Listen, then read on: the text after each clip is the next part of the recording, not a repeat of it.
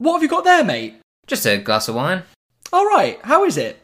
It's alright, I guess. I mean, obviously it's not really delicious like a pint from Beer 52. Well, it's a good job that this episode of Podcast Secrets of the Pharaohs is sponsored by Beer 52, the world's #1 beer club. With Beer 52, you'll receive a case of beer every month, featuring craft beers from all over the world, including Belgium, California, New Zealand, and more. As well as getting 8 free beers, you'll also receive the award-winning magazine Ferment, as well as a couple of different snacks.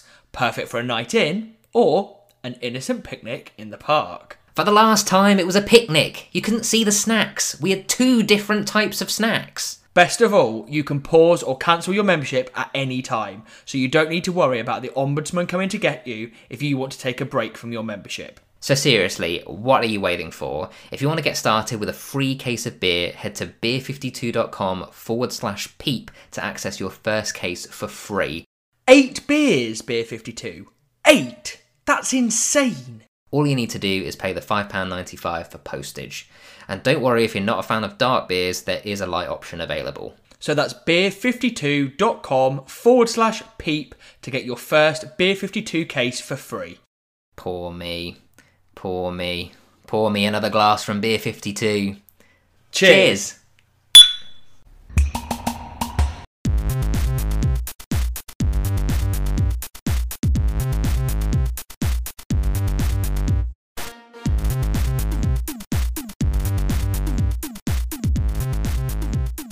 Hello and welcome back to a new series of Podcast Secrets of the Pharaohs, a podcast all about discussing and reviewing the British sitcom Peep Show. My name's Tom Harrison and I'm joined as always by Rob Graham. Hello everybody.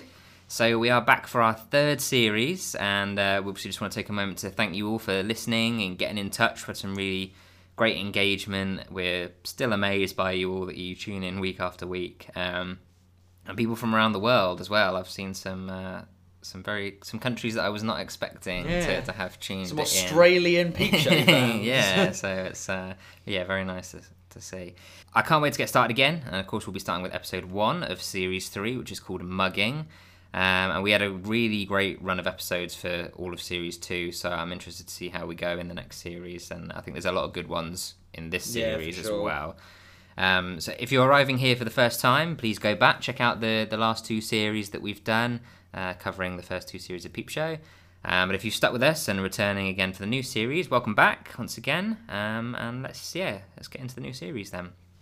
So the synopsis for Mugging is: Mark's manhood is threatened when he's embarrassingly mugged by a couple of teens, which later affects his ability to get aroused when trying to get intimate with Sophie. Jeremy plans to get back with old flame Big Suze, but this is made difficult by the fact that they're both already in relationships. Okay, so like I was saying, the last series was a brilliant one, and how do you think series 3 kicks off from there, Rob? Yeah, I think this is a really strong return. Really strong return. I know we harped on so much about how series 2 was... Parts of series 2 were the absolute peak of Peep Show so far, and I think this really comes back with a strong one. It's got plenty of new characters, well, a few new characters, people like Michelle, who I know we don't see after this. It's always good to throw in some new characters. The Mark and Sophie situation seems to have settled down, at least at the beginning of the episode. We seem to be knowing where we're going, and we finally get to meet the elusive Big Suze, which I think everyone's been looking forward to from all the mentioning that Jeremy's been doing. And I think that Michelle, I'm sure we'll go on to touch on her later, I think she's one of the better one-episode characters that we see. I think she's so out there and different from a lot of the characters we've seen so far, but actually when you think about the sort of women that Jeremy dates throughout the run of the show, I think she's absolute, she's just like a sexually dominant woman. And if you think of all the women, when I actually made a list of the women in my head that he sleeps with in the rest of the show, they're all this sort of sexually dominant woman who he's sort of quite passive in. He's got a type. Yeah, if you think of people like Callie, the woman with the grass skirt made of dicks and all of those sort of things. I had a whole list in my head. The Geordie woman, all of these people who he has. So I think Michelle is a good indicator of where he's going. But yeah, I think it's a really, really good start to the show. Yeah, I think you hit the nail on the head with Michelle there. And like you say, Big Suze, we had a few references going in. she's definitely made up to be like a big deal in Jeremy's life. And we get a little bit of backstory on those two and the history. So that's interesting to see. As like you say, he's been hooking up with Tony, Nancy, and at the beginning we get Michelle. Yeah. And you can tell that it's very like all those relationships were very sexual. But with Big Sue's, it's bear in mind, we know that they broke up a few years ago in the reality of the show, and he's still hung up on her. Yeah. Like, there's obviously something special about He's her. actually seems to have feelings for her. Like, he said he's had feelings and he's in love with Nance and And I think Tony, he was in love with Nancy. I think more so than Tony, yeah. But I feel like he was maybe infatuated with Nancy. Yeah, I feel like Nancy was the sort of the exotic American. I think that was part of it. But he seems to be over that by now. Yeah. But he's still going on about Big Sue's. He's still really excited. Well, he's like a puppy, isn't he? He's like, when she arrives back, he's just like, he literally is like, Big Susie's here! Yeah. And like runs to the door. Yeah, quite literally like a dog, like clawing away at it. So yeah, quite a big deal for Jeremy in this episode. And with Mark, like you say, the thing with Sophie sort of settled down a bit. I feel like it's at this point onwards now, Sophie begins to have that slight personality shift. She starts to behave differently from now on. Yeah, she starts to get a little bit more. There's a few examples in here, we'll go through them later, where you can start to see her shift in personality, where she becomes quite unhinged? Yeah, no, kind maybe of unhinged like... is a bit strong at this stage, Yeah. but she starts to become less stable. Yeah, more like aloof, and just not like the Sophie we saw in series 1 and 2. And not the sort of Sophie that we could imagine Mark, plot spoiler, Mark marrying. Exactly. Which is obviously what goes on to happen. Yeah, very much so. In the first 2 series, you think, oh, okay. I suppose you didn't really get to know her that well, but you do get the impression that, like, you can see them. I don't think you like Sophie after the first couple of series. I don't think she's reflected well as a character, and I know we talked quite a lot about Sophie as a character in the first couple of series, but I don't think the first 2 series reflect particularly well on her as a character. And I think, like you said, we get to learn a lot more about her because Mark's involvement with her becomes a lot more consistent from here on in. Yeah, exactly. Yeah, no, the Jeff situation sort of takes a bit more of a background role in this. Okay, so let's dig into the episode then. So we start in a kind of unusual environment with Jeremy plunging. And it's a flat or a house that we've not even seen before, so it's a little bit of an alien environment as well as the alien thing of... Although Jeremy was cleaning in the last episode when he was prepping the flat for Nancy moving in. It's the most housework we've seen Jeremy do since the start of the show. Yeah, fair.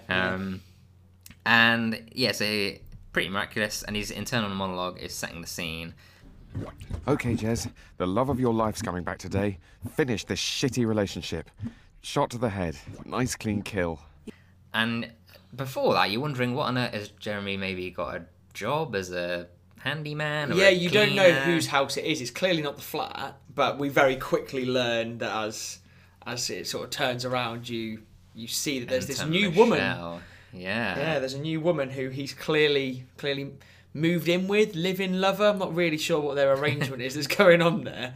No, but it's interesting that he's plunging away, and a lot of women seem to be able to get Jez to do that sort of those menial. Well, straight away, and her first line is she comes in and she says, "You're gonna have to plunge harder than that. It's compacted grease." Yeah, exactly. Like, she comes in and straight away you can see she's got that dominance over him. Yeah. And he then in his internal monologue is sort of going, right, I don't like it when she's angry. Like, I don't want her to get angry. I know what she's like when she's angry. Yeah. Yeah. And there's a few things, like he does, we're jumping ahead a bit here, but he becomes the weird butler thing for Sarah, and he dances for her. Like her I said, he's a son. lapdog. He's a lapdog. He just does whatever the woman he is in love with, sleeping with, infatuated with, lusting after wants him to do.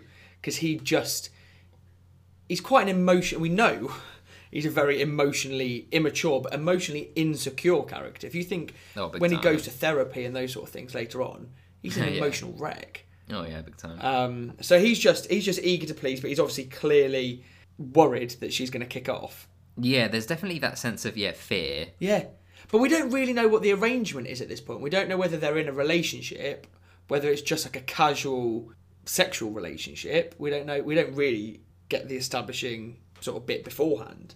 Yeah, we don't know how long they've been together. There's that sort of between series gap, which could be maybe if we're taking each series over the course of a year, but they could have been together for a little while.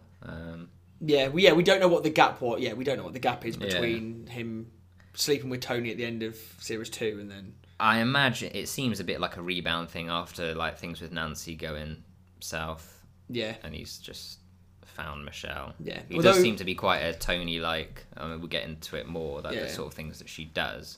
Although this might be an interesting time to point out that Michelle was meant to be Tony. Oh, okay, because we talked about how we didn't really see. There was no reason for Tony to leave at the end of series 2. Yeah, exactly. So actually, she wasn't meant to leave at the end of series 2. Interesting, because I mean, I think we had a look at Elizabeth Marmer's IMDb, and she didn't go on to do anything else, did she? Yeah. It wasn't like she moved on to be in a film or to be in another show. I was about to say a bigger show. There's no bigger show than Peep Show, but like there was no reason for her to leave. So unless it was just they didn't like the actress, but I bloody loved Elizabeth Marmer. She was great. Yeah, I thought she was very good at it. And maybe she just had enough. Like maybe. And like we said, the gap between series 2 and series 3, it might just have been that they'd sort of let her go. Yeah, I don't really. Yeah, it could be anything, but it's just an interesting note that actually it was meant to be Tony in this episode, not Michelle. That's interesting. But so like we said, he's trying to sort of break up with her. He's in his head he wants to break up with her. Yeah, he's trying to like pluck up the courage to do it. But before he gets the chance to, Michelle sort of hits from the other side and just comes straight in and just says, I'm looking for a lodger, and me and you go really well together. Well, I was thinking, how about you move in? Yeah. And it completely like blindsides Jez. But in fairness, Jez has got enough about him to very quickly come back and be like, oh, well, that's interesting. Because I was thinking that I like you loads and loads, obviously, but that also we could not see each other anymore. Yeah. And then he physically like sticks his head under the sink, the cupboard under the sink, like literally. I'm launching the missile and then I'm ducking in case it explodes in my face. Like that. It's quite a childish. I think Robert Webb plays that scene brilliantly. Oh yeah, definitely. And like lines that he just comes out and it's like, well, I mean, instead of us calling each other up and kind of meeting up and hanging out, we should try not doing that. Yeah. And Michelle's just not taking no for an answer when she's just like, oh, stop seeing each other. Like, how's that going to work? Yeah, how's that going to work? Like, you big silly goose. And she just, it's like, we always talk about how Jez falls to like pop psychology so quickly, and she's just like, what I'm hearing loud and clear is that you're desperate for this relationship to grow. And Jeremy's kind of like, oh, not exactly what I was saying. Yeah, she just like pass it off as a joke. She's like, oh, Jez, like, you're so funny. Like, what are you thinking, you silly boy? But in fairness, she then gets right to the core of the problem and is just like, how we have such an amazing time in bed together? Well, maybe if we take it to the next level, like act out our ultimate fantasies. And Jez straight away is just like, okay, all right. Yeah, and I think she knows that she can use that sort of sex as a hold. Oh, and you can, and women can use sex as a hold over all men, but Jeremy in particular just is absolute. And I think he like there's that bit when she says, "Oh, we have a great time in bed together," and that, and his face, is like, you can tell he's a bit smug. He's like, well, like that's like, oh yeah, like. He obviously thinks of himself as being quite good in bed. They do call me the Croydon Casablanca. Yeah, exactly. So it's she's got him hook, line, and sinker as soon as she sort of like strokes his ego a bit. So yeah, she brings up about she bribes him with the ultimate fantasy, and he comes up with a threesome. Seems really, and I mean, she calls it vanilla, doesn't she? That seems really mild for someone like Jez. Bear in mind what he's been doing with Nancy. Yeah, massively. It seems like, I'm like, you've taken a step back from what you were doing with Nancy. Yeah, I wonder if maybe Nancy just like shell-shocked him. He's just like, I need to go back, just missionary sex and fish pie for dinner. Yeah, it does strike you as odd because we know that Jez is up for a bit of backdoor action and things like that. He's not quite blacking up. He's but... not opposed to popping a finger up there and things no, like does he pop a finger up, or does he like having a finger popped up his? Up his, yeah. So I think, a threesome is quite an everyday. Yeah, and she comes straight back and she's just like, "Are you kidding? That's vanilla." Yeah, where are the grass skirts made of severed dicks and things like that? Interesting, but and it's also like Michelle's kind of. Do you see that as a bit desperate, like? Perfectly willing to do a threesome just to cling on to Jez, or for somebody who she seems to be claiming that they're in some sort of like loving relationship, if she sees this as a long-term relationship, it surprises me that she would if you have to offer a threesome just to cling on to your boyfriend. Not sure if we use that term, but a bit strange. But the vanilla nature of a threesome definitely worth pointing out. So we head off from Jez, don't we, to somebody who's definitely not up for a threesome. Yeah. So we find Mark, who's bringing his shopping home. Yep. He's thinking things over about Sophie. And remember that just from episode 5 of series 2 through to episode 6 and then to here, Mark's made loads of progress with Sophie. Yeah. I'm trying to think how episode 6 ends. So we had the whole thing with Jeff and Sophie breaking up, and then Mark sort of tried to put the pieces back together. Oh, of course, and then it gets interrupted by Jeff sort of crying and stuff. And they sort of nearly kiss. And he goes back to the flat, doesn't he? And he's like, I nearly got it on with Sophie. Like, yeah, so Mark actually did kind of. He's talking about, isn't he talking about hiring a tandem and going to the Pyrenees? Yeah, like, exactly. I mean, typical Mark sort of going 0 to 100, but like he has made a lot of progress in just a few episodes. So he's talking about this being sort of like the big night. Tonight's the night. Sophie's actually coming over for some work. I don't actually think there'll be much work, except sex. Work. Don't think of it like work. Fish pie, then missionary sex, and news night afterwards. Classic. Might make a joke about Paxman and the economics woman. Paxo wants to stuffing. It's got to be a joke there. But the plans are just so... I mean, I think we can assume this is probably their first proper date. I would imagine so, yeah. I can't, If this is the big night, but it's only these things, there's this sense of occasion. But even then, it's not a date night, is it? He's invited her over for the premise of doing work. Yeah. But I mean, she's not daft. A thinly veiled premise of work. But yeah, the plan is fish pie, missionary sex, and news night afterwards. Yeah, and it's just the most... That is not how you do it, though. This is one of my favourite, not because of the quality of the line, but just David Mitchell's delivery of it. When he's just like, I don't think there'll be much work, except sex work. Yeah. I'm like, and I think me and you mimic not the actual line, but like the intonation of that so much in just general conversation. Yeah. Absolutely brilliant. And I like how he focuses on the sex thing. He sort of brushes away, and then it's focusing on Paxman, Paxo. Got to be a joke in there with stuffing. Yeah. It's just like, you should be thinking about where's the night gonna go, and like the naughty things that could that's happen. Not Mark's style, though, is it? No, it's just. Have you got nice tits? Yeah. So he's walking down to this underpass, and I think just having those 2 extra people walking down there seems to make a huge difference, because it's quite a long road he's walking down. Yeah. And that way it just breaks it up a bit. We can see Mark from their point of view, and Mark himself then has something else to look at other than the sort of dull greyness of the underpass. Yeah. And it just gives him that time to complete his monologue before what's about to take place. And it's good to see that Mark still was hyper analytical that we know, the man that we know and love. That's just something about the fish pie and missionary. Those things just shouldn't go together for me. It's kind of awful. But yeah, he's on his high, but that bubble's about to burst as 2 young scoundrels approach him and ask to borrow his phone. What, mate? Will you lend us your phone, mate? What? Lend us your fucking phone. Why? Well, I need to make a call. We should put these 2 guys might be the least threatening muggers I've ever seen. Yeah, they look like they're in need of a good meal. So that's what that's it. Yeah. Although, shout out to, I think it's Joseph Alton. Oh, he definitely has gone on to bigger and better things, He's hasn't he? Game of Thrones fans might recognise him as one of the members of the Night's Watch. He is, yeah. So yeah, shout out to him. This is his early days, Yeah. I guess. But this is just peak Mark trying to like reason with them. He just goes, Don't you have your own phone? Come on, lend us your phone.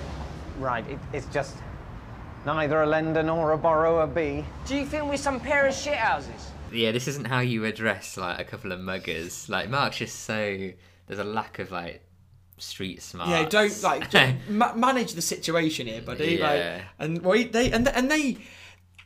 they seem to realise what Mark thinks is going to happen because they're just like, do you think we're some pair of shithouses? Yeah. Oh, I love that. That's a very British thing, isn't it? But Mark's like, no, God, no. No, God, no. It's just it's a BlackBerry. Give us your phone, give us your wallet. Come on, before we fucking do you. Do me? Are they going to rape me? Or kill me? If they rape and kill me, I hope they kill me first. I sort of win. And then Mark makes the unbelievable mistake in that he helps the thieves by offering up other possessions. When I think they take out like just like 20 quid, and he's like, "What? You got nothing else?" And he's like, "Oh well, yeah, like I've got my travel card." And they're like, "Yeah, brilliant. Well, I've found that as well." So weak. And like travel card, they're worth a lot of money. If he's got like an annual one, that's like a few £1,000s probably.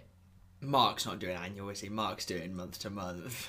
Do you think? For the savings over Yeah, an fair. annual, I could see him with one of those. And that's worth way more than anything else in his wallet. And he just like gives it to them. And he's then immediately even aware himself. He's like, "Oh, yeah, that's great. Help the muggers. Like, what do you want? Their approval."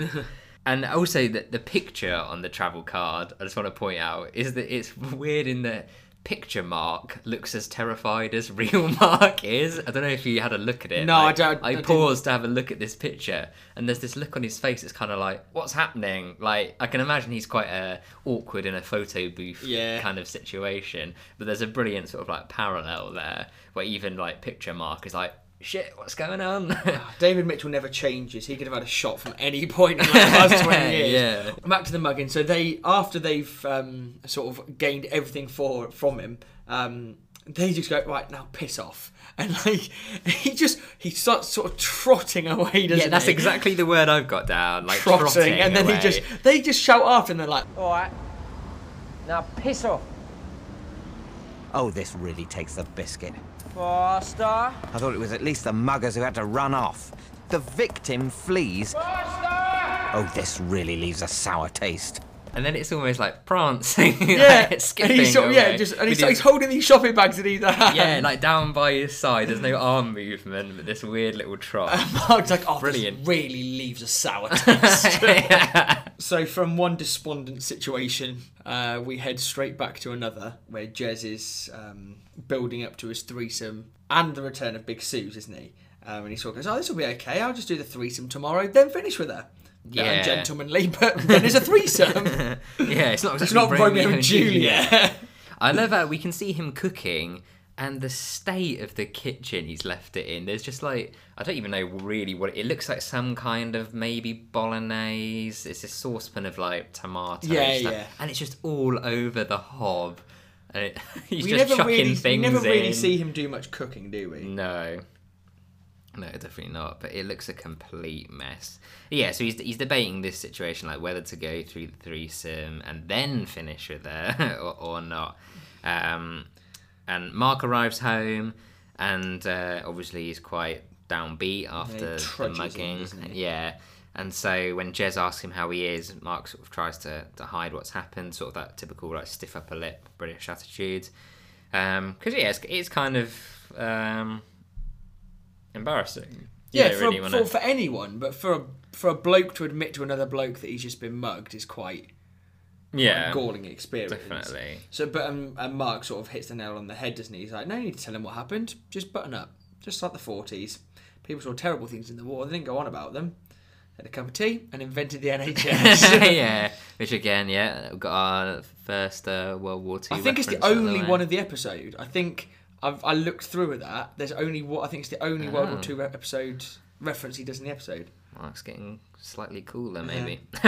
And we get this bit where so we can see Jeremy still talking, and Mark's having this monologue. Taking it, isn't it? And then in that, Jez goes to reach for some of the parsley quite innocently, and he even says, and he asks for it. Yeah, he does. He says, like, "Do you mind if I have a bit?" And Mark's reaction just explodes. And he's just, Cool, mate. If I have a bit of your parsley. Get away! Fuck off! Fuck off my stuff! It's just a bit of parsley. and so Mark then comes out with the tale of the mugging, and while initially Jeremy's quite sympathetic, He's not that sympathetic though, is he? He goes, "Oh, mate, that's unlucky." well, he does, like, he's saying, did they He have says a they target the knife? frail. Well, He starts that's talking about in his monologue. Yeah. He's quite the opposite. He's saying, like, they target the frail, that they smell the weak. But yeah, he does kind of. He seems worried about. He assumes that they have a knife, and when Mark says no, he's like, "Whoa, like a shooter," which is quite. It always annoys me. That line always irritates me. The fact he refers to it as a shooter, as though he's like fucking Danny Dyer or something. Yeah, very much like that. But Mark insists, "Oh no, there were two of them." It's like, right, okay. They asked to borrow my phone. Yeah, and then any sympathy that Jeremy has just like is dissipated. He doesn't even need to immediately. finish that line, doesn't he? He's just like, There was two of them. They asked to borrow my phone, but they didn't really want to borrow it. No. No. Then they asked for my wallet. Mm-hmm. So they asked, and you just gave them your wallet. Jeremy, I was in the underpass with these two... Gentleman who asked for your possessions. Mark, you've got to toughen up. This is the 21st century. You've seen Mad Max, haven't you? That's what's going to happen. Mad Max is not necessarily going to happen. this is where Jez's like pseudo-intellectual stuff I think really comes in, and we always talked about in the first series how was Jeremy particularly intelligent. He came out with a lot of these quite clever lines, and every time I remember in the first series you saying, "Oh, we don't give him enough credit," and actually I think by now we sort of realise Jeremy's quite a book smart guy. He's just not a particularly like street smart guy. Maybe not street smart. He's street smart. He's just doesn't know how to look after himself. I think he knows a lot of stuff. He's picked up loads of stuff from Mark, and he uses references in the correct way. He does, but he doesn't really know about the important stuff. His knowledge base is kind of random. Like, he's just picked up bits and pieces here, and he's picked them up well, and obviously remembered them. But when it comes to like the whole Israel versus Palestine, he just makes a game out of it, and little things like in the future when he sort of talks about the ombudsman. I know that's way in the future, but when he sort of talks about the ombudsman and not the understanding that ombudsman isn't a man. Yeah, it's a group of civil servants. Yeah, so in some aspect, he's actually very. I don't want to say stupid, but naive or ignorant. Yeah, he's picked up references. He's very similar to Hans, isn't he? That he comes out with some quite wordy things. He's quite. Do tell you who he's like? He's like Russell Brand. Yeah, he comes up with all this, like I said, pseudo intellectual stuff that when you dig into it, you're like, you've just swallowed a thesaurus, haven't you? That's what you've done. Yeah. So he's like, you live in your hitchhiker's guide world, wandering around in your dressing gown, have a nice cup of tea. And then Mark just shuts him and get down again, doesn't he? He's like, well, anyway, Sophie's coming over tonight. Like, I'm going to need the cooker. Yeah, he's not got time to worry about the mugging and whether Mad Max may or may not happen. He's got to get things going for the big date. We have a crossover of them trying to date over each other, don't they? So Jez sort of is like, it's my big night with Big Suze. And Mark just doesn't know how to deal with it. He's like, so you finished with Michelle? Yeah, and it quickly comes out that no, he has this threesome dilemma, but his plan is just to hide them from each other and sort of like attempt to reap the benefits, but we can see that that's not going to go well. No, absolutely like, not. These things never do. And actually, as soon as Mark goes back to talking about Big Suze, Jez, is like, oh, she called again tonight. What a great call. It was like the old days. She was laughing like a maniac. Like a maniac. Yeah, but Mark, again, living in the real world all the time, he's like, so what about the threesome? What about Michelle? And Jez sort of tries to palm him off a bit. He's like, oh, no, I've got a plan. And his plan is basically, I won't tell Michelle about Big Suze, and I won't tell Big Suze about the threesome. Yeah. Like, it's not much of a plan, is it? Yeah, exactly. And then we get on to Mark actually, like you say, he asks about the plan, but then he gets into, fairly deep stuff about Big Suze and talks about, is it such a good idea? Talks about how difficult it was for Jez to get over Suze. And like you say, we actually get a bit of background, and we've heard that Suze has been mentioned a couple of times in the first 2 series, and now we're finally getting to meet her. Yeah. And it's interesting to note that Jez is, even now, even though we've seen all the stuff with Tony and Nancy, there still must be, something bubbling in the background where Suze is sort of the one that got away. Well, that's at least for now. Well, Mark then says, doesn't he? He's like, well, in a way, you never really got over her at all. You never really got over her leaving. Yeah. But Jez then flips that back, and he's just like, well, it's just as well she's coming around then, isn't it? Yeah, so shut up. Yeah. Yeah, it's quite a typically childish response, and we've talked about Jez's sort of immaturity towards love and how he handles those feelings. And it's just, I think, is it a case of Big Suze is going to trample all over him again, and are we going to leave Jez in a pit of despair? Yeah. And are we actually going to see how he responds to that? Because we've never seen him. We've seen him mention Big Suze a few times, but we've not really seen him the actual deal dynamic with those and feelings. Yeah, and now we may well do. Yeah, and again, this is an interesting point that Big Suze was actually meant to be Nancy.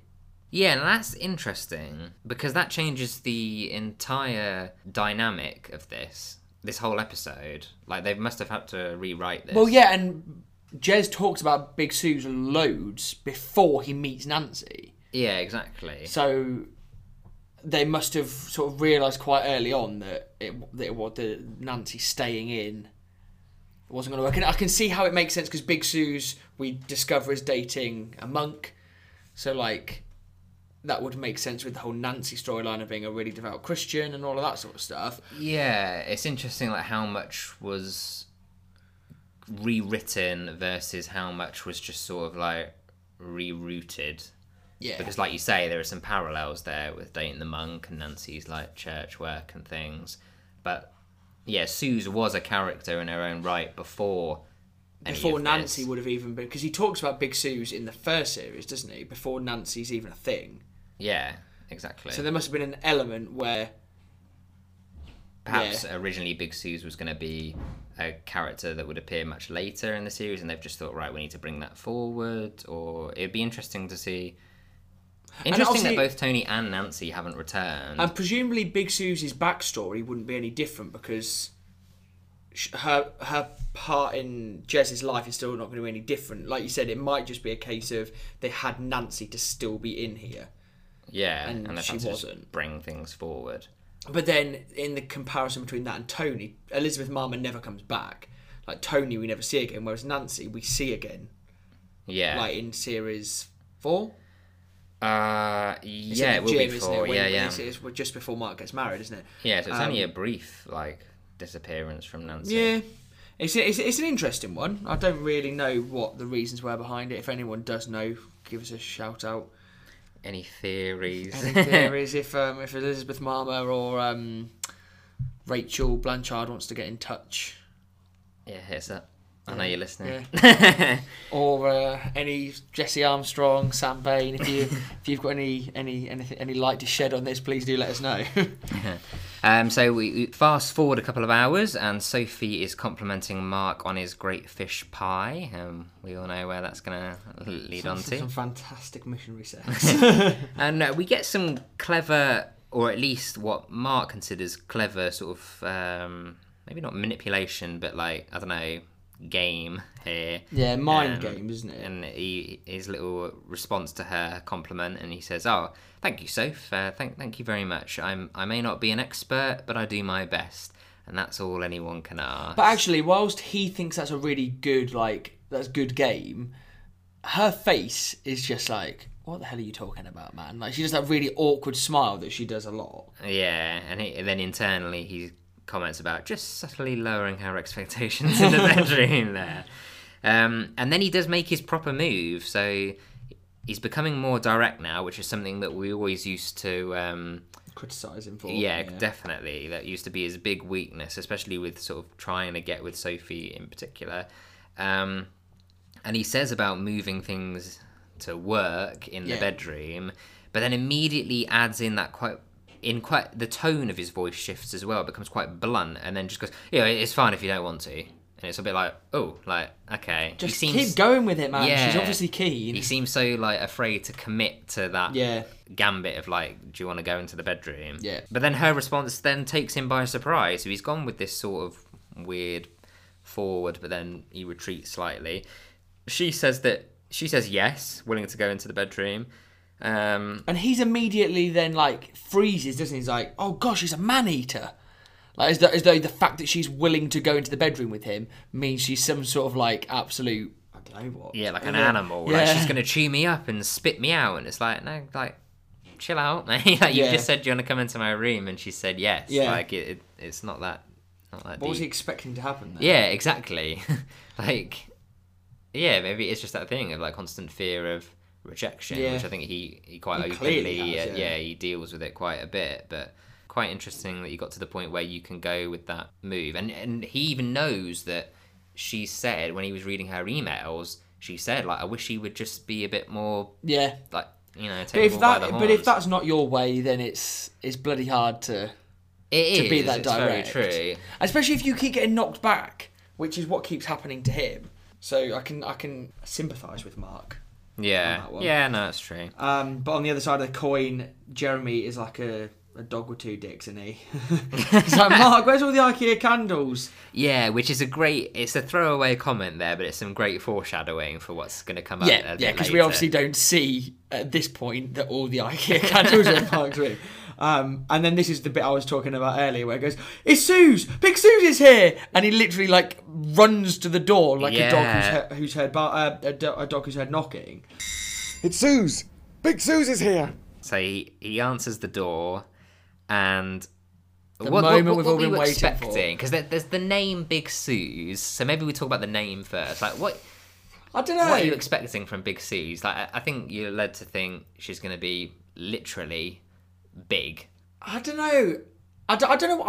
I think it's so long since I first watched that episode. I can't remember what I thought she was like. What impression? I think because it was more sort of what her personality would be like. I think necessarily than what she looked like and the effect that she would have on Jeremy.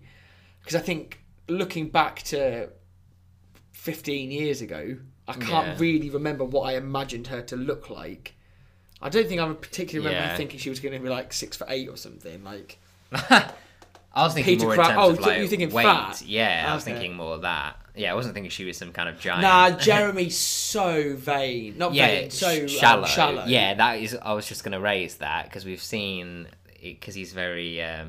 All his previous relationships that we've seen have been all sexual, like grounded in the sex. So yeah, I'd find it a bit hard to believe that he'd go for someone who you could label Big Suze.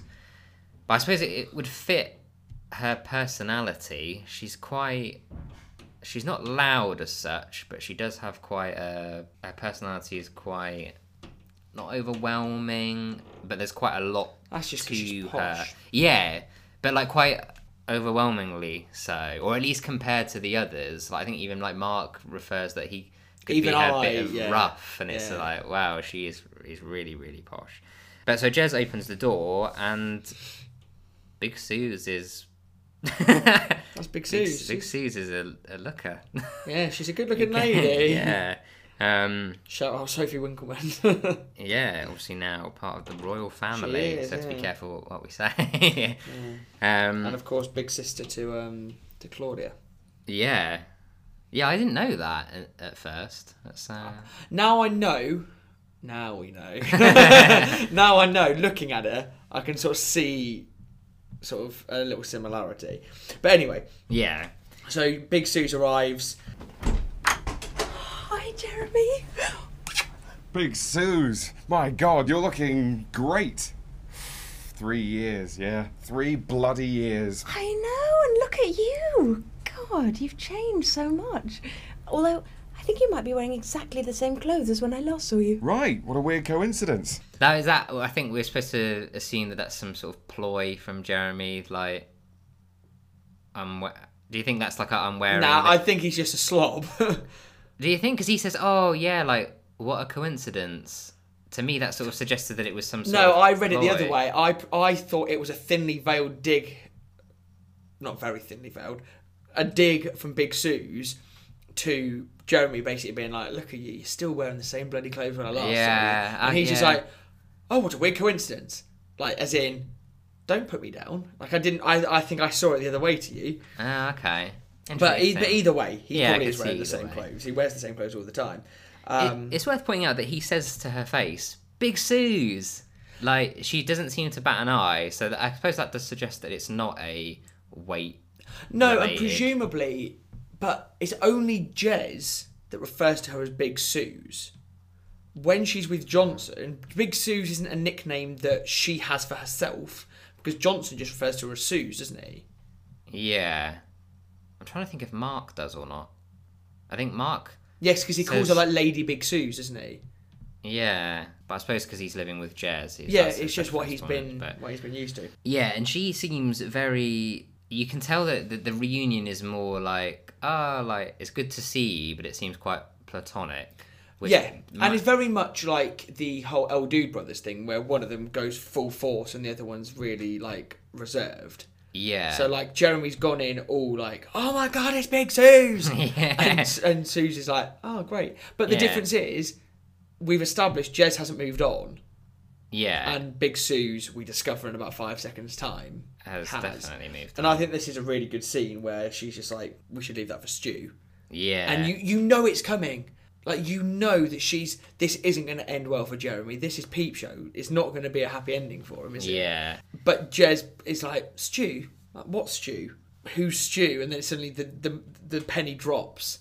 At first, does he say what stew? Yeah. As in, like, there's a meal coming, Yeah, and then it's like, oh wait, then it drops again. It's like, oh, Stu? who's stew? And she's like, Stu's my man, my hunk of monk. Oh. And he's like, oh, what does that mean? And she's like, oh, like he used to be a monk. Used to be a monk. Like, is that literal? And Jeremy's just devastated. He's parking up the Golf. I love the. I don't know why that line's so funny, but it's just the fact she has to reference it. Yeah, so this is a bit of a hammer blow for poor old Jez. And we've spoken about his childish attitude and interpretation, perception of love and romance, and he goes back to that phone call that they had. He's like, well, because I just thought, on the phone there was all that laughing. Like, what was all the laughing? I think that's quite maybe not with laughing, but I think that's a fairly standard bloke thing. And yeah, so it's just laughing. Sue sort of shoots him down like that, and but she's aware that Michelle is on the scene, so we get this link that Suze and Michelle are friends, or at least were, and that takes Jez by surprise, and he very quickly, like we've seen time and time again, he just bins off the other person as soon as like some bets come along. It's like, that was a mistake, and a few subsequent mistakes. But isn't that really weird that we talked earlier about how Tony was meant to be Michelle, or Michelle was meant to be Tony, and Big Suze was meant to be Nancy? That would have been a really weird thing if it had been Tony and Nancy then living together. Well, that's what I mean. That's why I think I wonder how much has been completely rewritten versus sort of like course corrected a bit. Because it would be a fundamentally different thing if Tony invites Nancy. Yeah, it wouldn't make any sense, would it? And there's no... That could have still been Big Suze, though. It could have... The nuances of the plot would be different, though. Yeah, but they establish here that Michelle and Suze are clearly old friends, and with Tony and Nance, that wouldn't have worked because they meet each other at Rhythms. Yeah. But like you said, Jeremy comes out and sort of says, followed by a series of subsequent mistakes, which, when you look at it all together, don't really add up to much. I mean, like, he's been living with her. Like he's got to really think that Big Suze has got to be stupid. Although he does refer to her as a stupid posho at some point, doesn't he? So, he probably does think she's stupid. So next, Stu finally Stu-bod! And Jeremy continues with this childish attitude, and I don't even think he says like hello or anything. He introduces himself as Suze's ex. He goes hi, so Stu comes in. He's like, "Hey, man." Yeah, quite a positive intro. And presumably he knows. Actually, he doesn't. No. I presumed that Big Suze would have mentioned, like, if they lived together, that's a really quite big relationship. Although but we're going to see Big Suze downplay it massively. And she's like, oh, yeah, not really. Because Jez opens with, I'm her ex. We and live she together. says, I think she says something about, not really. It's like, we lived together for a year and a No, half. she just goes, Jez, don't be stupid.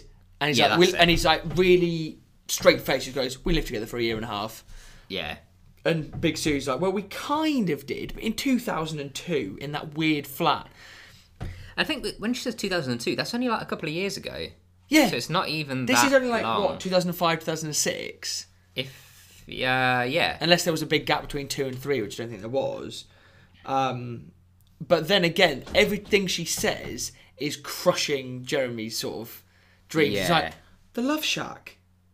Like, as in, Yeah. like, this was the high point of my life. Yeah, that's a key memory for him, and Yeah. she's just, you can tell that's, he's invested way more into that She's just relationship moved than on. And she's just Yeah. moved on. Whether she invested in it at the time, and no doubt she did. Like, if you've ended a relationship or anything, you're always going to downplay it in your mind if you then move into a new relationship. Your previous relationship was always going to be slightly less important than the one you're in now. And I think even if Suze wants to downplay it, living together... That's a big deal. Yeah, very big move. But anyway, she very much downplays it and then just sort of says, right, listen, can we take a shower? and Jez is just like... So weird. Jez is just like, no. But... Well, he says yes to Suze taking one, and then when Stu says, "Oh, like, can I have one as well?" he goes, "Oh no, there's not enough water," which then immediately he thinks he's being clever there. And then Sue's like, "Oh, it's all right, we'll share." Then it's like, that's my worst nightmare. But it's a weird one. Like, obviously they're in a relationship. What's he expecting? Like, they haven't they haven't slept together before. I just think it's really weird to go around someone's. I would never go around your house and go, "Can I have a shower, mate?"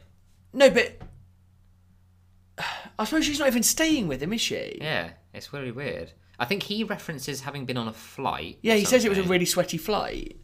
So I suppose. Well, we don't know where they've come from, do we? Yeah, it's odd, but I think even so, I wouldn't ask. Even you, I wouldn't say, "Can I have a shower?" But And if this you is just someone- arrived at my house after, I still don't think I would. if I was your first port of call, having just got back from like a 9-hour flight or something from Africa, you might go, mate, do you mind if I just pop in the shower? You're not coming over. Like, Jez has like cooked dinner and everything for them, hasn't he? That was the plan. It was like drinks For and her. well, for her. But even so, he's prepared for it. So maybe she's thinking, oh, he's still like a really close friend of mine, and that might have been all they ever were. They might just have been cohabitants of a flat. Yeah, maybe. So we don't know what the real dynamics were of the original relationship. Yeah, all we know is that he was very much in love with her, but whether Yeah. that's reciprocated or not. So anyway, they pop off to the shower for an hour or so. Yeah, but she says, "Oh, we'll see you in an hour." And it's like, What? Jesus. It was an hour-long shower. hour is a really long time. That guy's got some stamina. Yeah, well, and Jez makes that comment, doesn't he? He says, like, "Oh, Jesus, he's a monk. He's going to have, like, 15 years' worth of spunk backed up there. How am I supposed to compete with that?" That's an hour to get that 15-year back up. But Stu seems like a really nice bloke. I've just got to get this out there, Yeah. really. Stu is, like, one of the nicer guys in this show. He Yeah. barely puts a foot wrong. He's a and monk. Jez is just a bastard to him. He does do one thing wrong, and we're going to get onto this point later because it absolutely grinds my gears. Yeah, I think we're going to raise the same point. We'll get onto that when it happens. Yeah. So yeah, no, I know what you mean. He's just he's a salt of the earth bloke. He's not like he's done nothing but be nice to Jez. Jez has been straight in his face and been like, "Yeah, I used to date her. Yeah. I'm in love with your girlfriend," basically. Yeah. He just that to quite a few people. He's a bit of a sod, isn't he? Yeah. Oh, yeah, he's a bastard. Yeah, but we sort of let them disappear off of their shower, and we head back to the love den that is Mark's bedroom. Things are starting to heat up. But, Literally. Yeah, very literally, as Mark has lit possibly hundreds Yeah. of candles. Well, we can see them across like his desk, can't we? And across like his chest of drawers. Wow, this is a lot of candles. It's actually getting pretty hot in here. Yeah, I tried opening a window, but a lot of them blew out, which I suppose actually shows that electric light's actually quite a lot better, although I know that's not a very fashionable thing to say. Oh, nice one, Mark. It's so unromantic. But it's weird because he talks about that, but he's clearly made this effort, a misguided one, where he's thought, what's romantic? Candles. Candles. I'll get as many candles as I can, not just Yeah. dot them around the room and create a certain like ambiance. Yeah, it's just I'm gonna light an inferno in here to the point where Sophie's like, it's actually really hot in here. And Mark's room's quite small. It's not like it's it's poor old inexperienced Mark. Not quite basically. setting. Yeah. But he acknowledges that he's going off on a bit of a tangent, because he says, I know that's not a very fashionable thing to say, and then in his internal monologue he goes, what am I talking about? Yeah. And he goes to pull out Jeremy's sex CD, and sort of in his head, like, better than Big Bond themes, I guess. Yeah, and he has Bond wouldn't get mugged, which then instantly he recalls Back to the obviously mugging, what's yeah. happened, and he starts thinking about those two teenagers making calls on his phone, and could go out and cancel it now. Pretend I need a poo. Yeah, not very sexy. Yeah, and it's that thing like, come on, Mark, like be in the moment. Like you've got this girl in your room, and there's far too many candles. Yeah, but and a bit things of are like Marvin Gaye's playing in the background. Yeah, there's the sex mix is going on. You shouldn't be thinking about two teenage boys. And Sophie does want to get straight down to it. She's just like, right, she's so forward. Time for us to get down to some work. Yeah. And Mark's like, oh yeah. Yeah. So they start kissing, and we get more brilliant POV kissing. And great monologue from Mark where he's going, oh yeah, this is it, this is really happening. And then he's like, relax, stop worrying about the muggers, straight back to the muggers. Yeah. And their free calls, I'm getting sexy. Bastards are probably going through my address book, randomly deleting contacts. That's probably how they get their kick. Yeah.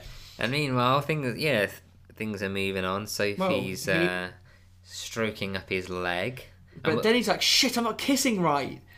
Yeah, again, hyper-analysing. Yeah, and it's not going well for him. Well, it's going well for him, but not in the pants department. Shit, I'm not kissing right. Plus, nothing growing in the pants department. I'm as limp as a charity wristband. Gotta stop thinking about the muggers. Be in the moment, Corrigan. Shit, she's snaking up the thigh, but there's nothing at the top of it. Abort! Abort! So, great. Great, that was great, Soph. Lovely interlude. I don't know why he's so worried about it. Yeah, there's very limited foreplay has happened in the build. Yeah. There's no foreplay to this. It's not like he's going to get a hard on.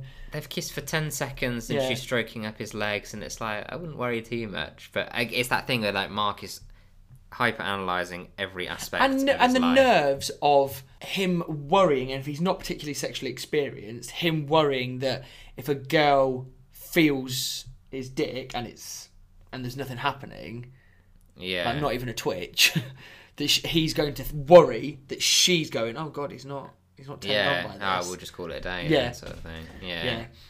But so he's trying to tell himself, so I've got to stop thinking about the muggers. Be in the moment, Corrigan. And then, like you said, she's like, shit, she's snaking at the thigh, but there's nothing at the top. Abort! And he does, and it's so awkward. This scene is so awkward. Oh yeah, it's horrible to watch. When he's just like, so great, that was great, Soph. Nice interlude. Yeah. Oh, interlude. The way he says it, and it's very much he wants to get back to work. Yeah. He doesn't, does he? He just wants anything to happen. Well, to stop the fact that any he's not distraction. Yeah. And but Sophie's got no interest in that, and I think like Sophie has this impression that Mark's maybe just playing hard to get a bit, so she's like, oh okay, so she gets that with him, and she's quite bold in that she just goes to grab his penis, goes for his trousers, and he has to move her hand away. But she's quite open about it. She's like, I know it's taken us a while to get here, but this feels really right. She's not pinning him up against the wall or anything. Yeah. So she is trying to say to him, actually, do you know what? It's taken us It's taken us 2 years to get to the point of actually. Oh yeah. Well, it's not, has it? There's been a couple of times where they've got close. Well, the cottage was the main one, but again, she just used to jump between him and Jeff so regularly that this does feel different this time with what happened with Jeff. Clearly that, at least for now, is very much not on the cards for Sophie. So Mark's want to say it that way, but he's got like a clear run. There's like Yeah. there's no competitor, No. at least for her. But he bats her away, doesn't he? He's like, please Yeah. don't touch my floppy cock. Yeah, I suppose he's been building this moment up since before the show, like before we know Mark in Yeah, the show. he's So still this is in love like with Sophie from then. the biggest thing ever for him. So And it must be frustrating for him to be like, oh, like, it's not like, and everyone like will talk about a time where they've been like, it's not through the fact that he's really pissed and he's not able to get an erection when Yeah. he's too drunk to. This is just pure nerves. Yeah, stage fright. Yeah. Yeah, because he's probably thought about this moment hundreds of times, like... Yeah. Played it before out he in his goes head. to bed, Missionary yeah. sex, fish pie. Yeah, funny that he plays it out so much and he only goes to that sort Yeah. of level. But yeah, I do feel for him, but he doesn't help himself, does he? And talking of not helping themselves, we venture back to the kitchen where Jez is drinking alone, isn't he? Yeah, now this, I hadn't really noticed quite so much until watching it for the podcast, is that from this point onwards, Jez is always drinking. Always. I know, Every yeah. scene, he has a can of lager in his hand from now on. That's mad. Hadn't spotted that. Yeah, so we'll go through it and I'll pick them out. So yeah, he's drinking a lot of vodka. He isn't starts at this with point? vodka, yeah. And he's trying to sort of reason with himself, isn't he? Sort of saying, what's the big deal? Why is it necessarily a bad thing to drink alone? If you drink a bottle of vodka and there's a bloke next to you, does that somehow make it all right? Yeah. And the hunk of monk walks in. Yeah, only a towel on. Yeah, and with a fairly, and I'm saying this as a heterosexual male, a fairly decent body. Like he's fairly he's fairly well built. And he sort of wanders in and asks if he can have a swig of something, whatever. Yeah. And this, I think, is what we were both alluding to earlier. He goes straight into that fridge and he drinks the milk straight out of the bloody carton. Just when I thought I was going to like Stu. Yeah, I know. He goes and does He's got that. one major. I mean, he's no Daryl with his character flaws, but this is coming close. Yeah. So he drinks straight out of the carton. And even Jeremy sort of looks at him and sort of sees the muscles as they do that close-up shot of his biceps as he's Yeah. drinking. Jesus, that's what a man should look like. Those arms, they're amazing. Like boughs of sturdy English oak. My God, if you had them wrapped around you, you just feel so safe. So even now, like, Stu is still coming across as the absolute gent. Listen, Jeremy, I just wanted to say, you obviously got some feelings about Suze and the past, and that's cool. So listen, man, really nice to meet you, and no hard feelings, yeah? He's so chilled about it. Like, Yeah. he's very much the bigger man. Totally. Really understanding of Jez's feelings. Doesn't rub it in that he's the one with Suze. If this was the reverse. Yeah. I mean, Jez is already rubbing it in that he used to be with her. Yeah. And Stu's with her now, and he's not doing that. But again, this just shows Jez's immaturity, doesn't it? When he goes to he's like, no, Stu puts his hand out. It's like, no hard feelings. And Jez goes to shake his hand and then does that. Like, Oh, the fake out Yeah. handshake thing. Oh, it's embarrassing, isn't it? and Stu's like, what does that even mean? Yeah. He's like, you know what it means, Stu, from how it makes you feel. It's just drunk talk, isn't it? Yeah. Welcome to big school. Yeah, that's what it means. Oh dear. Yeah, so back with Mark. He's still clearly obsessing over the mugging, and he's decided to take some precautions. This seems so out of character. by purchasing Some knives. a knife. Good old Mr. Patel. With Mr. Patel seems to run a very strange shop in which you can buy bits and bobs, Gay porn, Knives. I wonder if there's a sort of one of those bead curtains and you Yeah. go through into the adult section where there's weaponry and hardcore porn. And he's saying, good old Mr. Patel. But he's taken this knife into work. Yeah. He's standing by the printer or something, and he's brandishing this knife. And I know, it's for the benefit of us seeing it or whatever, but that just doesn't seem like Mark. No. To bring a weapon to work. I know he's on his own, but it's like, whoa. I suppose he's got to get it. He's worried about getting mugged on the way back from work, so he's got to have it, isn't he? I know, but just to get it how it seems. But it's a flick knife, isn't it? It's got a weird like. It's like that weird like mechanism thing. Yeah, this is an audio podcast, Rob. Oh yeah. Rob was gesturing. You have to go and watch the video. It sort of like comes out of the handle, doesn't it? If he pulls the handles apart, the blade sort of. But it's not a knife that is. It's not like a kitchen knife.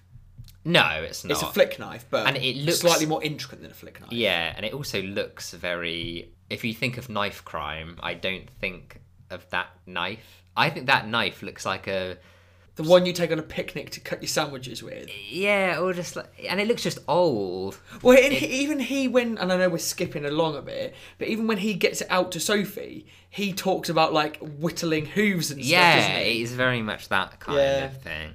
But yeah, very bizarre, quite bold that he's got this thing out at work. But that sexual animal Sophie is straight onto it. Yeah, creeps up on him, and if she, had arrived a few seconds earlier, she sees just a guy with a knife at work. That's like, you lock the building down, that kind of thing. And she's straight on. I was wondering how far a girl like you might go on a second date. She's still trying this sort of like horseplay, trying to be a bit like flirty, which is nice. I like the fact that she's maintaining this flirtiness with the least flirty person in the world. Fair play to her. Yeah, although this is interesting in that this is a complete reversal of the scene. Mark comes in and tries a little bit of horseplay. I think he squeezes her bum, doesn't he? After the cottage. Yeah, after the cottage, that's right. And he tries to have a go, and she's very much like, no, like, you don't do that at work. Yeah. And now we've got that that's more flip. because because he does it from behind her. Whereas she walks in and she's like playing with his tie and... Again, she just goes for his trousers. She starts like brushing her finger like along his belt lining, like down. And you think, ooh, this is a bit... Sophie sort of becoming a bit more... they're sort of sexualising her a bit more. Yeah. From now on, I think. She's becoming much more forward. Yeah, which I think is a good thing. It certainly... Yeah, I think so. Hey! What are you looking so serious about there, Mr. Corrigan? Oh, just nothing. Because I was wondering how far a girl like you might go on a second date. Oh, well, at least... second base. He comes back. It's quite. I mean, what's second base? Hand holding. You need to brush up on your bases. Yeah. What? Second base is a little bit of. How's your father? Like a bit of fondling. So okay. I'm not au fait with the bases. I'm not a 14-year-old girl. But it's quite a good thing with Marge to come back like, oh, at least second base, and she's like, oh, well, blimey, like, because. But I don't know again whether she's taking the mick out of that. I think she is, but it's all in good the flirty fun. banter. It's all in like jest sort of thing. Yeah. And you're right. He's like, relax, let it happen. But then he's so worried about this lack of erection. But he's also worried about the fact he's got a bloody knife in his pocket. She's going to feel the knife. Can't let her feel the hard knife or the soft cock. Look, Sophie, this is a hell of a laugh and all, and I love horseplay and light-heartedness and having a great time. But, there's codes of conduct and disciplinary procedures, and it just makes me very nervous. All right, Mark, I'm just screwing around. I'm not going to get it on in the photocopying room. It's gone from 5 seconds ago, he was all like, oh, second base. And she's like, whoa, and it's all very fun. And then it's bang, no, there's disciplinary procedures and code of conduct. It's like chucking like ice water over the whole situation. But she's like, geez, Mark, I'm just screwing around. Like, she's not... Yeah, they're not going to start humping him in the office. Well, that's what she said. She's like, we're not going to get it on in the photocopying room. Yeah, exactly. And he's sort of quite... good here. He's like, yes, Sophie, I know. And she's like, let's have some fun. Like, I'm old-fashioned. I like courting. Courting. Great word. Why don't we go to the pictures? Yeah. She's like, oh, shall I bring a chaperone? She's like, a point well made, Sophie. Well done. I like your joke. Yeah. And then as she goes off, he's like, oh, like, later, baby. And he's just like, the moment he says it, you must think, oh, you can't pull that. Well, he says it, doesn't he? He's like, note to self, re being the Fonz. Mark, you are not the Fonz. Yeah. And then we get a little viewpoint of Sophie sort of looking back at him, and Mark just looks like a little boy. Yeah. Like, We've said it loads, the way Mark holds himself just doesn't make him look particularly manly. Yeah, not at all. He looks pretty pathetic, I think. Yeah. Meanwhile, over at Michelle's place, Jeremy's arriving for his threesome, And as I was saying, every point now, he's got a drink in his hand. So if you look, when he rings the door, he's got a can of lager in his hand. Ah, okay. So he's arriving at the threesome already drinking.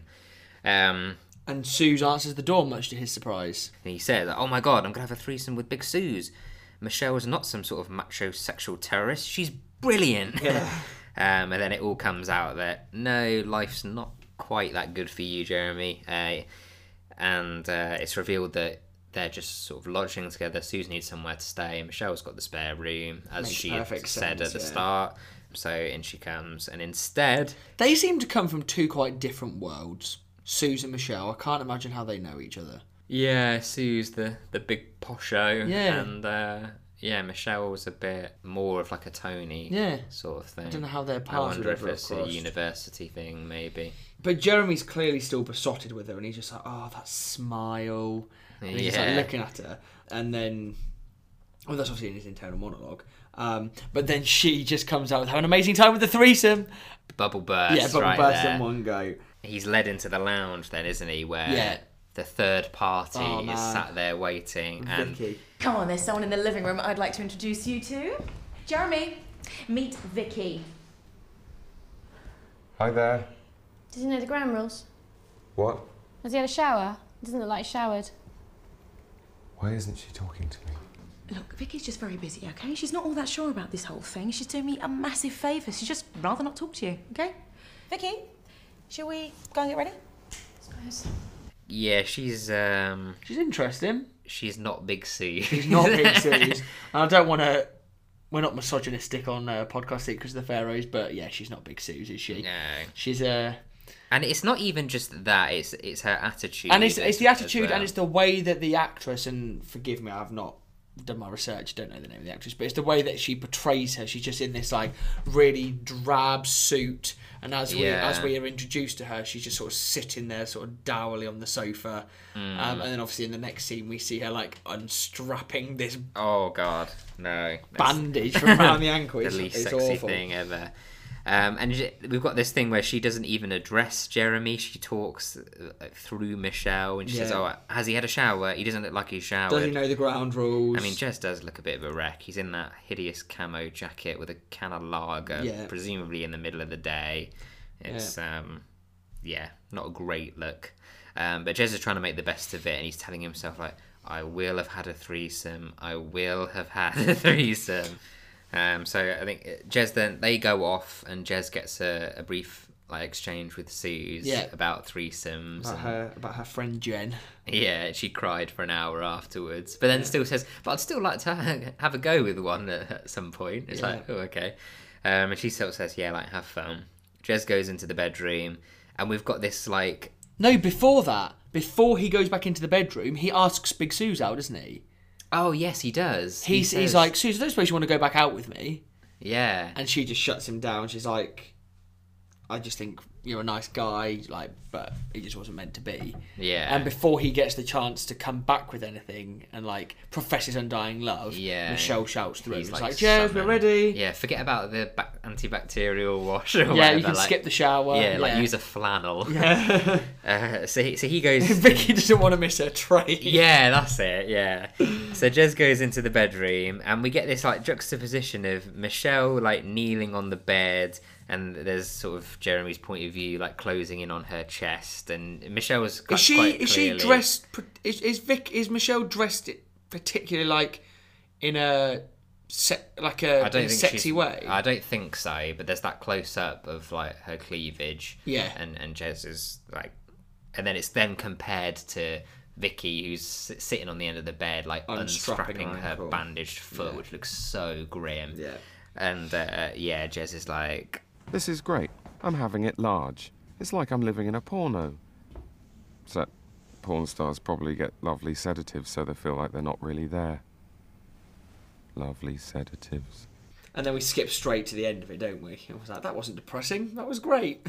yeah. So we cut to him then in the supermarket, and again he's pushing his cart and he's drinking. Yeah.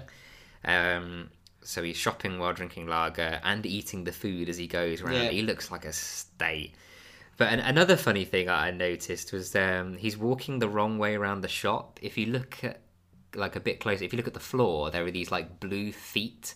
Like when he's going in the opposite direction. It's like, guiding human traffic around the shop, and he's just like defiantly going against But that. he's also talking at this point. He's like, why have I never thought about drinking in the day before? Oh, yeah. Yeah, he's like, what's wrong? What's more fun than a couple of nice cold beer skis? Like, yeah, it's that continuation of when he was thinking to himself when he was drinking the vodka, when it was like, oh, what's the big deal? Yeah, he's just like, trying to justify it to himself, isn't he? What's Yeah. depressing about it? Nothing. You can't be depressed when you're pissed. It's not possible. Yeah.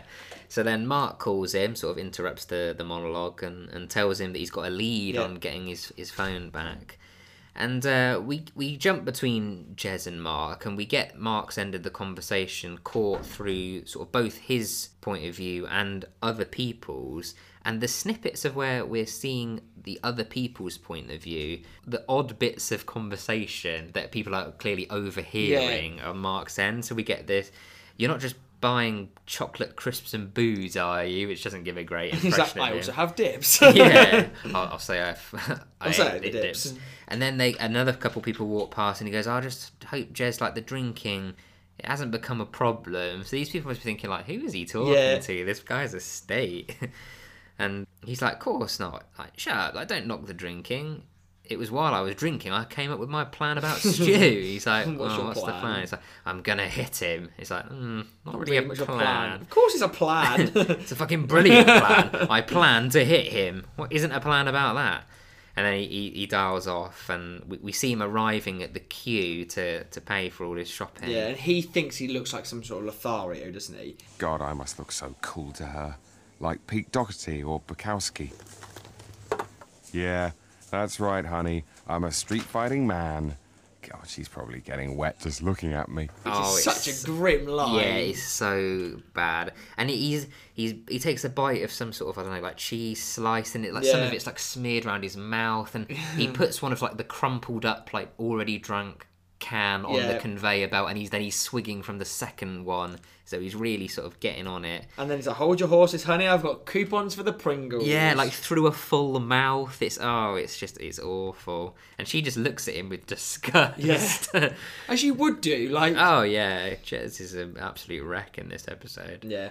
So we miss out the rest of his drinking session, and we next see them. He doesn't seem drunk in the next scene, although if he's still been drinking all day, I'd imagine he must be. But he's with Mark, isn't he, in the chicken shop? With a can of lager in his hand still. So it's every scene he's got a can of lager in his hand. Yeah, so I suppose he must have just he's still keeping going. up with it. Yeah. So they're having the conversation with these two delightful gentlemen.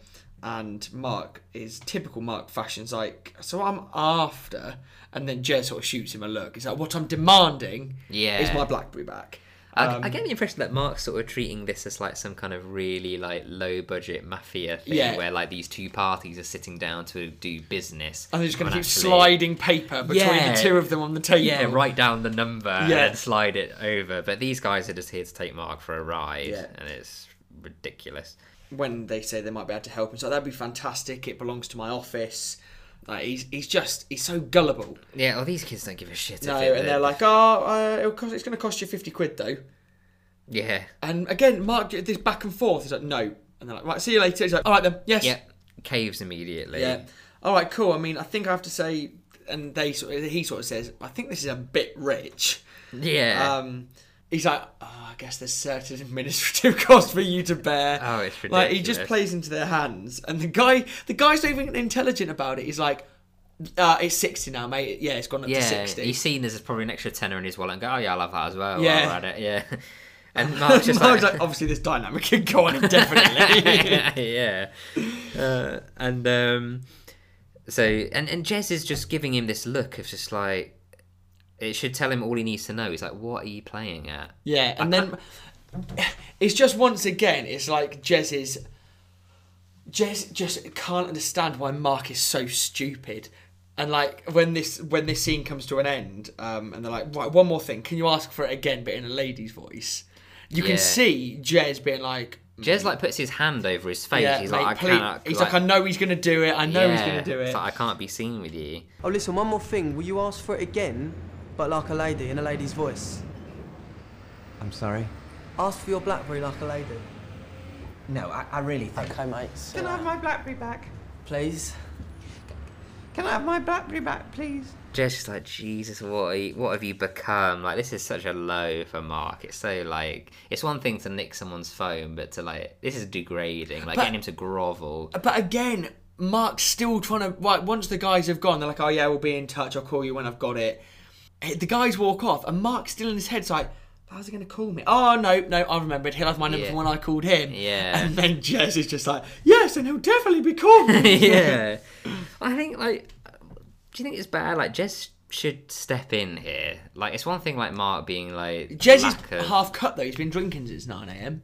And he'd been drinking the night before. Yeah, that's a good point, actually. And Jez gives it all Billy Big Balls, but he's not going to start a fight, is he? Yeah, he's not going to face off with these two thugs. Because these two do seem a little bit more about them than the actual muggers. I don't know. Well, compared to those muggers were, like, farcical. Yeah. Like, at least these two have eaten a meal this week. Yeah, very true. And having said that Jez isn't looking the sort of guy that's going to go for a fight, he's the next scene we see him waiting outside the church ready to fight Stu, don't we? Yeah, he's just slumped outside the church. Yeah. Lager can in hand again. Yeah. He's still drinking, and Stu comes out, doesn't he? And again, Stu's the nice guy. He comes out, he's like, "Shit, man, are you okay?" Like, instantly disarms him. I feel. And Jeremy even acknowledges that. He's just like, probably missed my opportunity now, and I probably missed the moment to smack him now. And Stu's just so nice. He's like, "How are you? Like, do you want to? I'm just heading back in for Evensong. Like, you could actually do with a..." And he just gives him a big bear hug, doesn't he? Yeah. He's just really nice about it. And you can see the internal struggle with Jez. He's like, "Oh, like I came here to hit you, but actually I could really use a hug right now." Well, even in his monologue, he's like, "Oh, the hug! I'm finally getting the hug. He smells good. Those big arms. I just feel so safe." Like you said, it just completely disarms any frustration or anger. And Jez is an irrational person when he's sober, so when he's drunk in this instant, it's even more so. Totally, yeah. Just he's not thinking straight about it, is he? It's hard to hate Stu. He's just other than the milk, his one sin. He's just a lovely guy. Like, are you gonna hug the guy who's actively pursuing your girlfriend? Like, nah. That's a hell of a monk right there. We missed Stu out on the World Cup of Peep Show, didn't we? Yeah. Just nice guy, Stu. We put Michelle in it, but we didn't put Stu. I feel like Stu could have done quite well. Yeah. Don't get me wrong, he's not beating Johnson, but like he could have done quite well.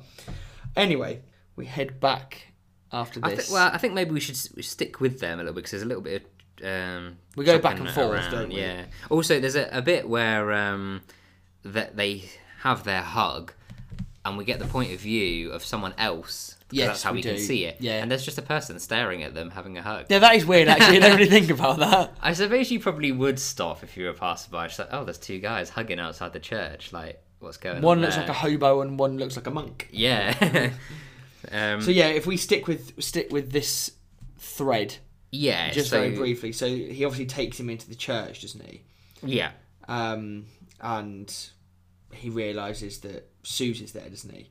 Yeah, and that puts goes to spoil it. I think if Suze hadn't been there, like that hatred would have just continued to diffuse, and it's Suze's being there and saying how lovely it is, and Suze and Stu look at each other like a couple of loved up teenagers, I think, and that is the bit that really winds Jez up. But Jez walks in, doesn't he? He's like, oh, it feels calm, almost spiritual. Like, I feel different. Yeah. Like, it chills him right out. And he's like, this is a good song. Yeah. Bit different to outrageous. Yeah. And Stu sort of tells him that Suze came to check it out. Look at all these normal people. But again, his fixation is then straight back to Suze. Oh, she's beautiful. Like an angel. Oh, right. I get it. It's all a big love club down the church, except I'm not invited. The only clubs I'm invited to are horrible sex parties and Friends Reunited dues at TGI Fridays. Yeah, and you can see that. And then that's when he starts to get riled up again. Yeah. He's gone from this spiritual zen to like, hang on, I'm coming down here, I've chilled out coming here, but actually I've come to this church, and the girl that I'm in love with is there, here with her boyfriend, and her boyfriend's a really nice guy, but actually the fact he's a really nice guy is winding me up, and then I'm only invited to Friends Reunited things that I don't really want to go to, and then he's just like, well, fuck you! Yeah. and he just punches Stu. Yeah. Well, fuck you! Ow! That's right, Stu. God didn't protect you from my big fist, yeah? You big lump of monk? And you can see all of that going on in his face, that sort of, that struggle. And yeah, I don't know what Jeremy expected here. Like, the hitting seems particularly cruel now, I think, like I say. I think Stu's a really nice guy. And I'm disappointed in Jeremy hitting the monk. Precious Stu. And then I also like the hit is quite pathetic as well. Like, Stu just kind of goes like it touches his eyebrows and he's like, ow. Like, what'd you do that for? There's no, like, big swing, like, I'm going to knock him out type thing. Yeah, it's a drunk person's punch, isn't it? Yeah, yeah, totally. But meanwhile, Mark and Sophie are on their second date, I think we can assume. And they're at the cinema. And we arrive as they're queuing up. And the music's playing. And Sophie's sort of singing along subtly. Or maybe not so subtly. No. With some of the quite suggestive lyrics. And she looks all relaxed. She's quite just chilled out. And Mark's face, on the other hand, could not be more, like, tense. Yeah. Like, again, it's that analysing everything. Like, how am I getting on? Like, we're queuing up at the cinema. How's it going? Yeah. And she's just like, oh, yeah, this is a song I like, whatever. Like, the song for your reference is called Push It. Yes, by Salt and Pepper. Yeah, that's right. And we then see he's worrying about the erection problems that he's been having. He's like, oh, I shouldn't have deleted all those spam emails about erectile dysfunction. One of them might be from a scientific genius. Yeah. And he's saying, like, oh god, like, I've got to get a hard on soon or we're finished. And then he spots the mugger, of all people, and he's saying, like, oh my, is that? Oh god, it's him, the bloody mugger. Like, should I run? Like, can't run. Must maintain social veneer. Like, oh god, please don't hit me. Please don't hit me. I love Mark's monologues. They get better and better and better as the series goes on. Yeah. But that guy obviously realises, and I think the guy does know who Mark is. I think the guy must recognise who Mark is. Do you think? Yeah. I think he's not going to admit that you're the guy that I mugged. He's not going to say that in a public place, is he? But then would you initiate conversation? Just to see whether he could frighten Mark. Maybe. I sort of took it as in he might mug quite a few people. Yeah, maybe. Can't really remember if he's like, yeah, maybe I mugged you, but maybe not. Yeah, well, he's quite adamant, isn't he? He's like, do I know you? And Mark's like, no, not me. And the guy's like, I'm sure I know you from somewhere. And Mark's like, no, you probably think I look like a member of the Shadow Cabinet. Yeah, like, look at this kid. Like, does he look like somebody who would know even someone of the actual cabinet, let alone the Shadow Cabinet? Yeah. But it's such a Mark sort of. And so he's like, oh, didn't you give me a driving lesson? And like Mark's like, no, definitely not. Not I, said the walrus. He's just been more and more awkward. Not I, said the walrus. And then in his internal monologue, he's like, I'm surprised he's even taken his test. Oh no, that's not his internal monologue, is it? Yeah, so then Sophie then says, oh, I'm surprised he's even taken his test. He doesn't look 17. And he's just like, she must never know. It's just like, oh, Mark, he's absolute wimp. But the date must go on, and they're waiting for it to start, and Mark still can't let go of it all. And well, he's quite self-reflective. What kind of person am I? Sitting watching a film in the company of a man who robbed me. If Dad knew, he'd call me a Big Jessie in his extremely unfunny gay voice. Any mention to Mark's dad is further fuel for... Yeah. But Sophie's sort of quite to the point. So I wish that guy in the baseball cap would shut up. And Mark sort of obviously realises who it is. Am I just going to sit here and have my evening ruined by some arsehole? Just like when I put my parka on backwards for a joke and Terence Wu take the hood over my face and everyone laugh. Well, I'm not going to take it anymore. I'm not going to fucking take it anymore. What the... Whacks that guy around the back of the head, doesn't he? Physically lashing out. Unlike Mark. Yeah, very much so. And he's like, oh, maybe that'll teach you to rustle your bloody popcorn. Yeah, and I think if Mark had that sort of bit of fight in him when the mugging was taking place, I bet those two would have just left him to it. They'd have left him alone. Yeah, he was holding 2 bags of shopping, in fairness, so maybe he couldn't. But But if you just told them to fuck off, Yeah. like they Fuck might, off! they Fuck might right have off! fucked off. But yeah, there you go. And they get kicked out of the showing, so obviously you can't hit a fellow moviegoer. No, the lights appear down the side, don't they? Yeah, and but Sophie's loving it, the sort of alpha male Mark, and again, this is something we sort of touched on it a little bit earlier. This is something that she's wanted for a while now, but I suppose we didn't really know that she wanted him to literally beat people or lash out on them physically. I can't believe you just did that. It was only the trailers too. I just really love those orange ads. I just didn't expect that sort of thing from you, that's all. Well, I guess sometimes people can surprise you. You really whacked him. And it surprises Mark too, and before you know it, they're suddenly kissing. Yeah. There's something about like the sort of excitement that gets them going, and then Mark's suddenly found his mojo as well. Hey, there's the stirring, the unstoppable rise. It's like globalization. It's inevitable. God's sake, Mark. And he's hark at its stately progress. Oh, what a way to refer to your own member. This is it. The eagle has landed. Oh, it's so Captain bad. Corrigan ready to receive his orders. He says that out loud. He says that out loud and then says "sir" to Sophie. And he does that little salute, doesn't he? Yeah. Oh, he looks like a little boy again. And she's like, no, not that. The other thing. Yeah. He's like, oh, this is my friend. Little friend of mine called Mr. Cutty Knife. Yeah. In case I have to cut down a fellow rival alpha male. Yeah, and she's just like, Mark, like, you carry a knife, like, what the fuck? And then internally we get this, oh, right, so hitting's okay, but there's some massive taboo about stabbing. And so she's clearly not happy about it. But I mean, it doesn't help the fact he's waving it around in her face. I know, and we had this awkward bit where she's, like, dodging, like, trying not to... If he'd gone, no, do you know what, Sophie, like, fair play, like... He's sort of gone with the angle that he was going for, and he's just carried on going. Like at this point, if he'd just gone, oh, okay, this isn't acceptable, I only really carry it, and made a joke out of it. But instead, he's like, oh no, it's for horses' hooves, whittling. Look, all right. And then he talks himself down, doesn't he? He's like, I just like to learn kickboxing to protect myself. I just don't have the time. Yeah. So basically, what this is a rather efficient time-saving device. Yeah. We leave that scene wondering. Yeah, again, we've got a typical things are great in the beginning, and by the end of it, he's gone to screwed it up. Yeah, but that's sort of the story of his life. Oh yeah, again, we're just going into another sort of cycle. Yeah. But it's interesting to know that Jeff isn't there. Or I mean, he's managing to screw it up on his own. But Jeff screwed it up to the point where I don't think she's going to go there like so quickly. Yeah. So I guess Mark's always still got his second chance. I mean, it's not over, but yeah, brandishing a knife is enough to sort of make him think twice. Although we've talked a bunch of all the red flags that Mark has waved for Sophie, and she's not run a mile then. Like, she always comes back. So a knife is just the latest flag number 43, maybe. Of a million, yeah. Yeah. So wonder if he got his Blackberry back. Yeah. We don't get that question answered. We don't.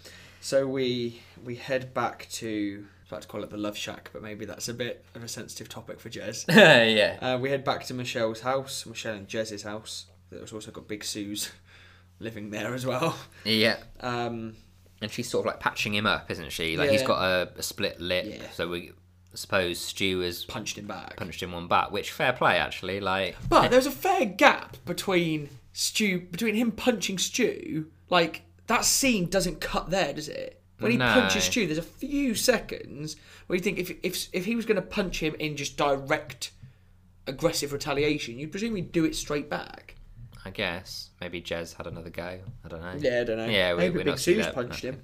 Yeah. Although, so Jez does say about he does make a comment about Stu being like crazy or something. He says he's some kind of David Koresh Archbishop Tutu. Yeah, that's religious right. maniac. Yeah, and then so yeah, Michelle was sort of like patching him up, like putting ice on his lip or something. He's saying internally, "Good old Michelle, cold but comforting, like a friendly darling." Yeah, but Michelle's only patching him up so she can tear him a new one herself. Literally tear him a new one. And so she's got something else in mind, and she says she's finished patching him up, and then she's right back on it. She's like, right, you're all done. Okay, ready for some dirty playtime? Carry on the sex odyssey? But we've already done that. Oh, we did yours, Jez. Now it's time for mine. Oh, God. No. I mean, I don't feel very well. Can't we do it some other time? Cheers. We had a deal. But I really don't think I want to. Me think the lady doth protest too much. Of course she's going to want something in return. Like, stop ignoring those strings, Jeremy. And Jez is just kind of like, oh God, no. Like, the look on his face as she turns round and we can see that she's in that sort of like lingerie. Well, even before that, he's just like, I don't feel very well. Like, he's really laying it on thick, so can't we do it some other time? Yeah. And before she turns round, she's like, Jez, we had a deal. Yeah. And then she turns round. And we get she's this like, me strap think on. the lady doth protest too much. That is one of my favourite lines. That's my line of the episode, I think. The way he's just kind of like, oh, like, really? She's like, oh, me think the lady doth protest too. And she's got like hands on her hips. Yeah. And really great strap on. Like there. But no, my favourite line is then Jez's end to this when he's like, It was a sort of deal, I suppose. Don't want to get a reputation as a deal welcher. Might stop me getting a mortgage. Maybe it'll be better if I imagine it's stew. Yeah. Just imagine it's lovely stew. He sort of just like buries his head in the pillow, doesn't he? Bends Just over like, and takes it like a man. Like, oh, poor Jez. I do a lovely feel bit for of him pegging a bit. to end an Yeah. episode. Oh God. But yeah, you can as well. You like as she's approaching, like she's buzzing for a bit of strap-on action, Yeah. and as she's closing in on it, and you see Jez's like alarmed look in his eyes as the strap-on just gets closer and But closer. you can to tell him. that the fact that his idea of a sexual fantasy was to want a threesome, which, like she says, is quite vanilla. Yeah. He must be quite surprised by the fact that she's given him no hint as to what the deal is. Yeah, although I think you can deduct from her thinking a threesome's vanilla that hers It's going to be more quite about- extreme. Yeah. But not necessarily a strap-on. That. The bad thing. Yeah, the It's bad a bill, thing. It's a big dildo. And so as Jez sort of buries his head in the pillow, it sort of fades to black, and that's the end of the episode. It is indeed. What a great episode that was. So quiz time. Right, how do you want to do this? Because in the preparation, just to the listeners, Tom and I both prepared a quiz for this week. Yeah, so I think a few of mine we've sort of gone over. So perhaps if we just go back and forth. Yeah. Whereas I've been very careful. Every time we've come close to talking about a specific reference that I've got in my quiz, I've glossed over it. Oh, okay. So all of my questions then hopefully haven't been covered. Maybe you go first. So do you want to do it back and forth? Yeah, we can do that. We can quiz each other. Okay, so mine aren't in any chronological order. I don't think mine are either. Okay, so first question. Who taped the hood over Mark's face at school? He references it when they're in the cinema. He tapes his parka over his face. It's Terence someone. Is it Terence Wu? It is, it's Terence Wu, yeah. Good shout. Okay, so mine's quite easy. We did touch on it. What's the name of the other woman in the threesome? Oh, it's Vicky, isn't it? Correct. Yeah. Okay, again, I glossed over this one. Where was Carl, the driving instructor? When they're in the cinema, the guy goes, where was Carl? Oh, did you give me a lesson while Carl was in the Canaries? Yeah, that's a 2 good for one. 2. Yeah. Where does Mark meet the guys who claim they can get his phone back? You want the specifics of it? Yeah. It's is it Chicken Palace? No. It's a chicken shop, isn't it? It is a chicken shop, but I need Oh, the name. man. Oh, flipping heck. To press you for time. Chicken Cottage. It's Chicken Corner. Oh, man. Okay. So it's 2-1. 2-1 to you. Okay. Who, when Jeremy's in the shop doing his drunk shopping, he says, I must look like... And there are two things he says he must look like to the shop assistant. He doesn't say it to her in his monologue. He sort of says, I must look like... Pete Doherty. Yeah, that's one. The other... I don't know who this person is. No, I can't remember the other one. It's Pete Doherty or Bukowski. Don't know who Bukowski is. Fair. Okay. I'll have a quick Google. And then my next question is, so what does Mark fear that Jez is buying when Jez tells him he's doing the big shop? You're not just buying... He lists 3 things. Oh, we talked about this as well. Yeah, we did touch on it. Oh man. No, I've got.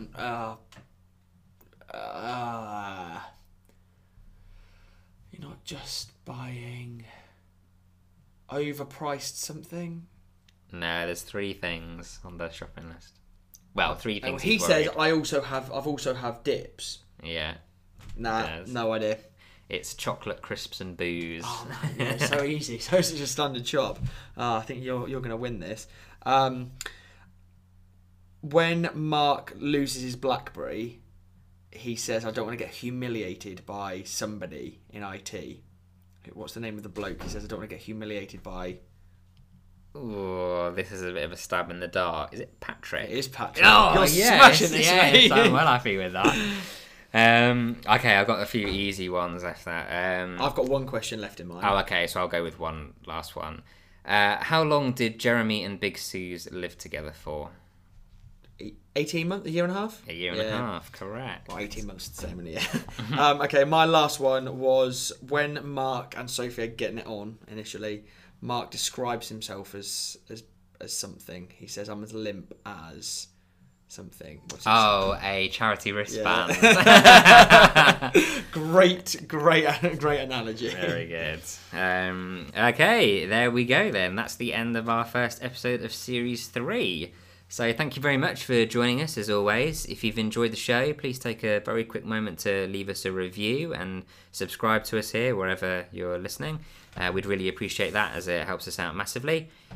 Join us next week for episode 2 of Series 3. That's called Sectioning. If you'd like to get in touch with us, ask a question, leave feedback, anything like that, you can email us at podcastsecretsofthepharaohs@gmail.com.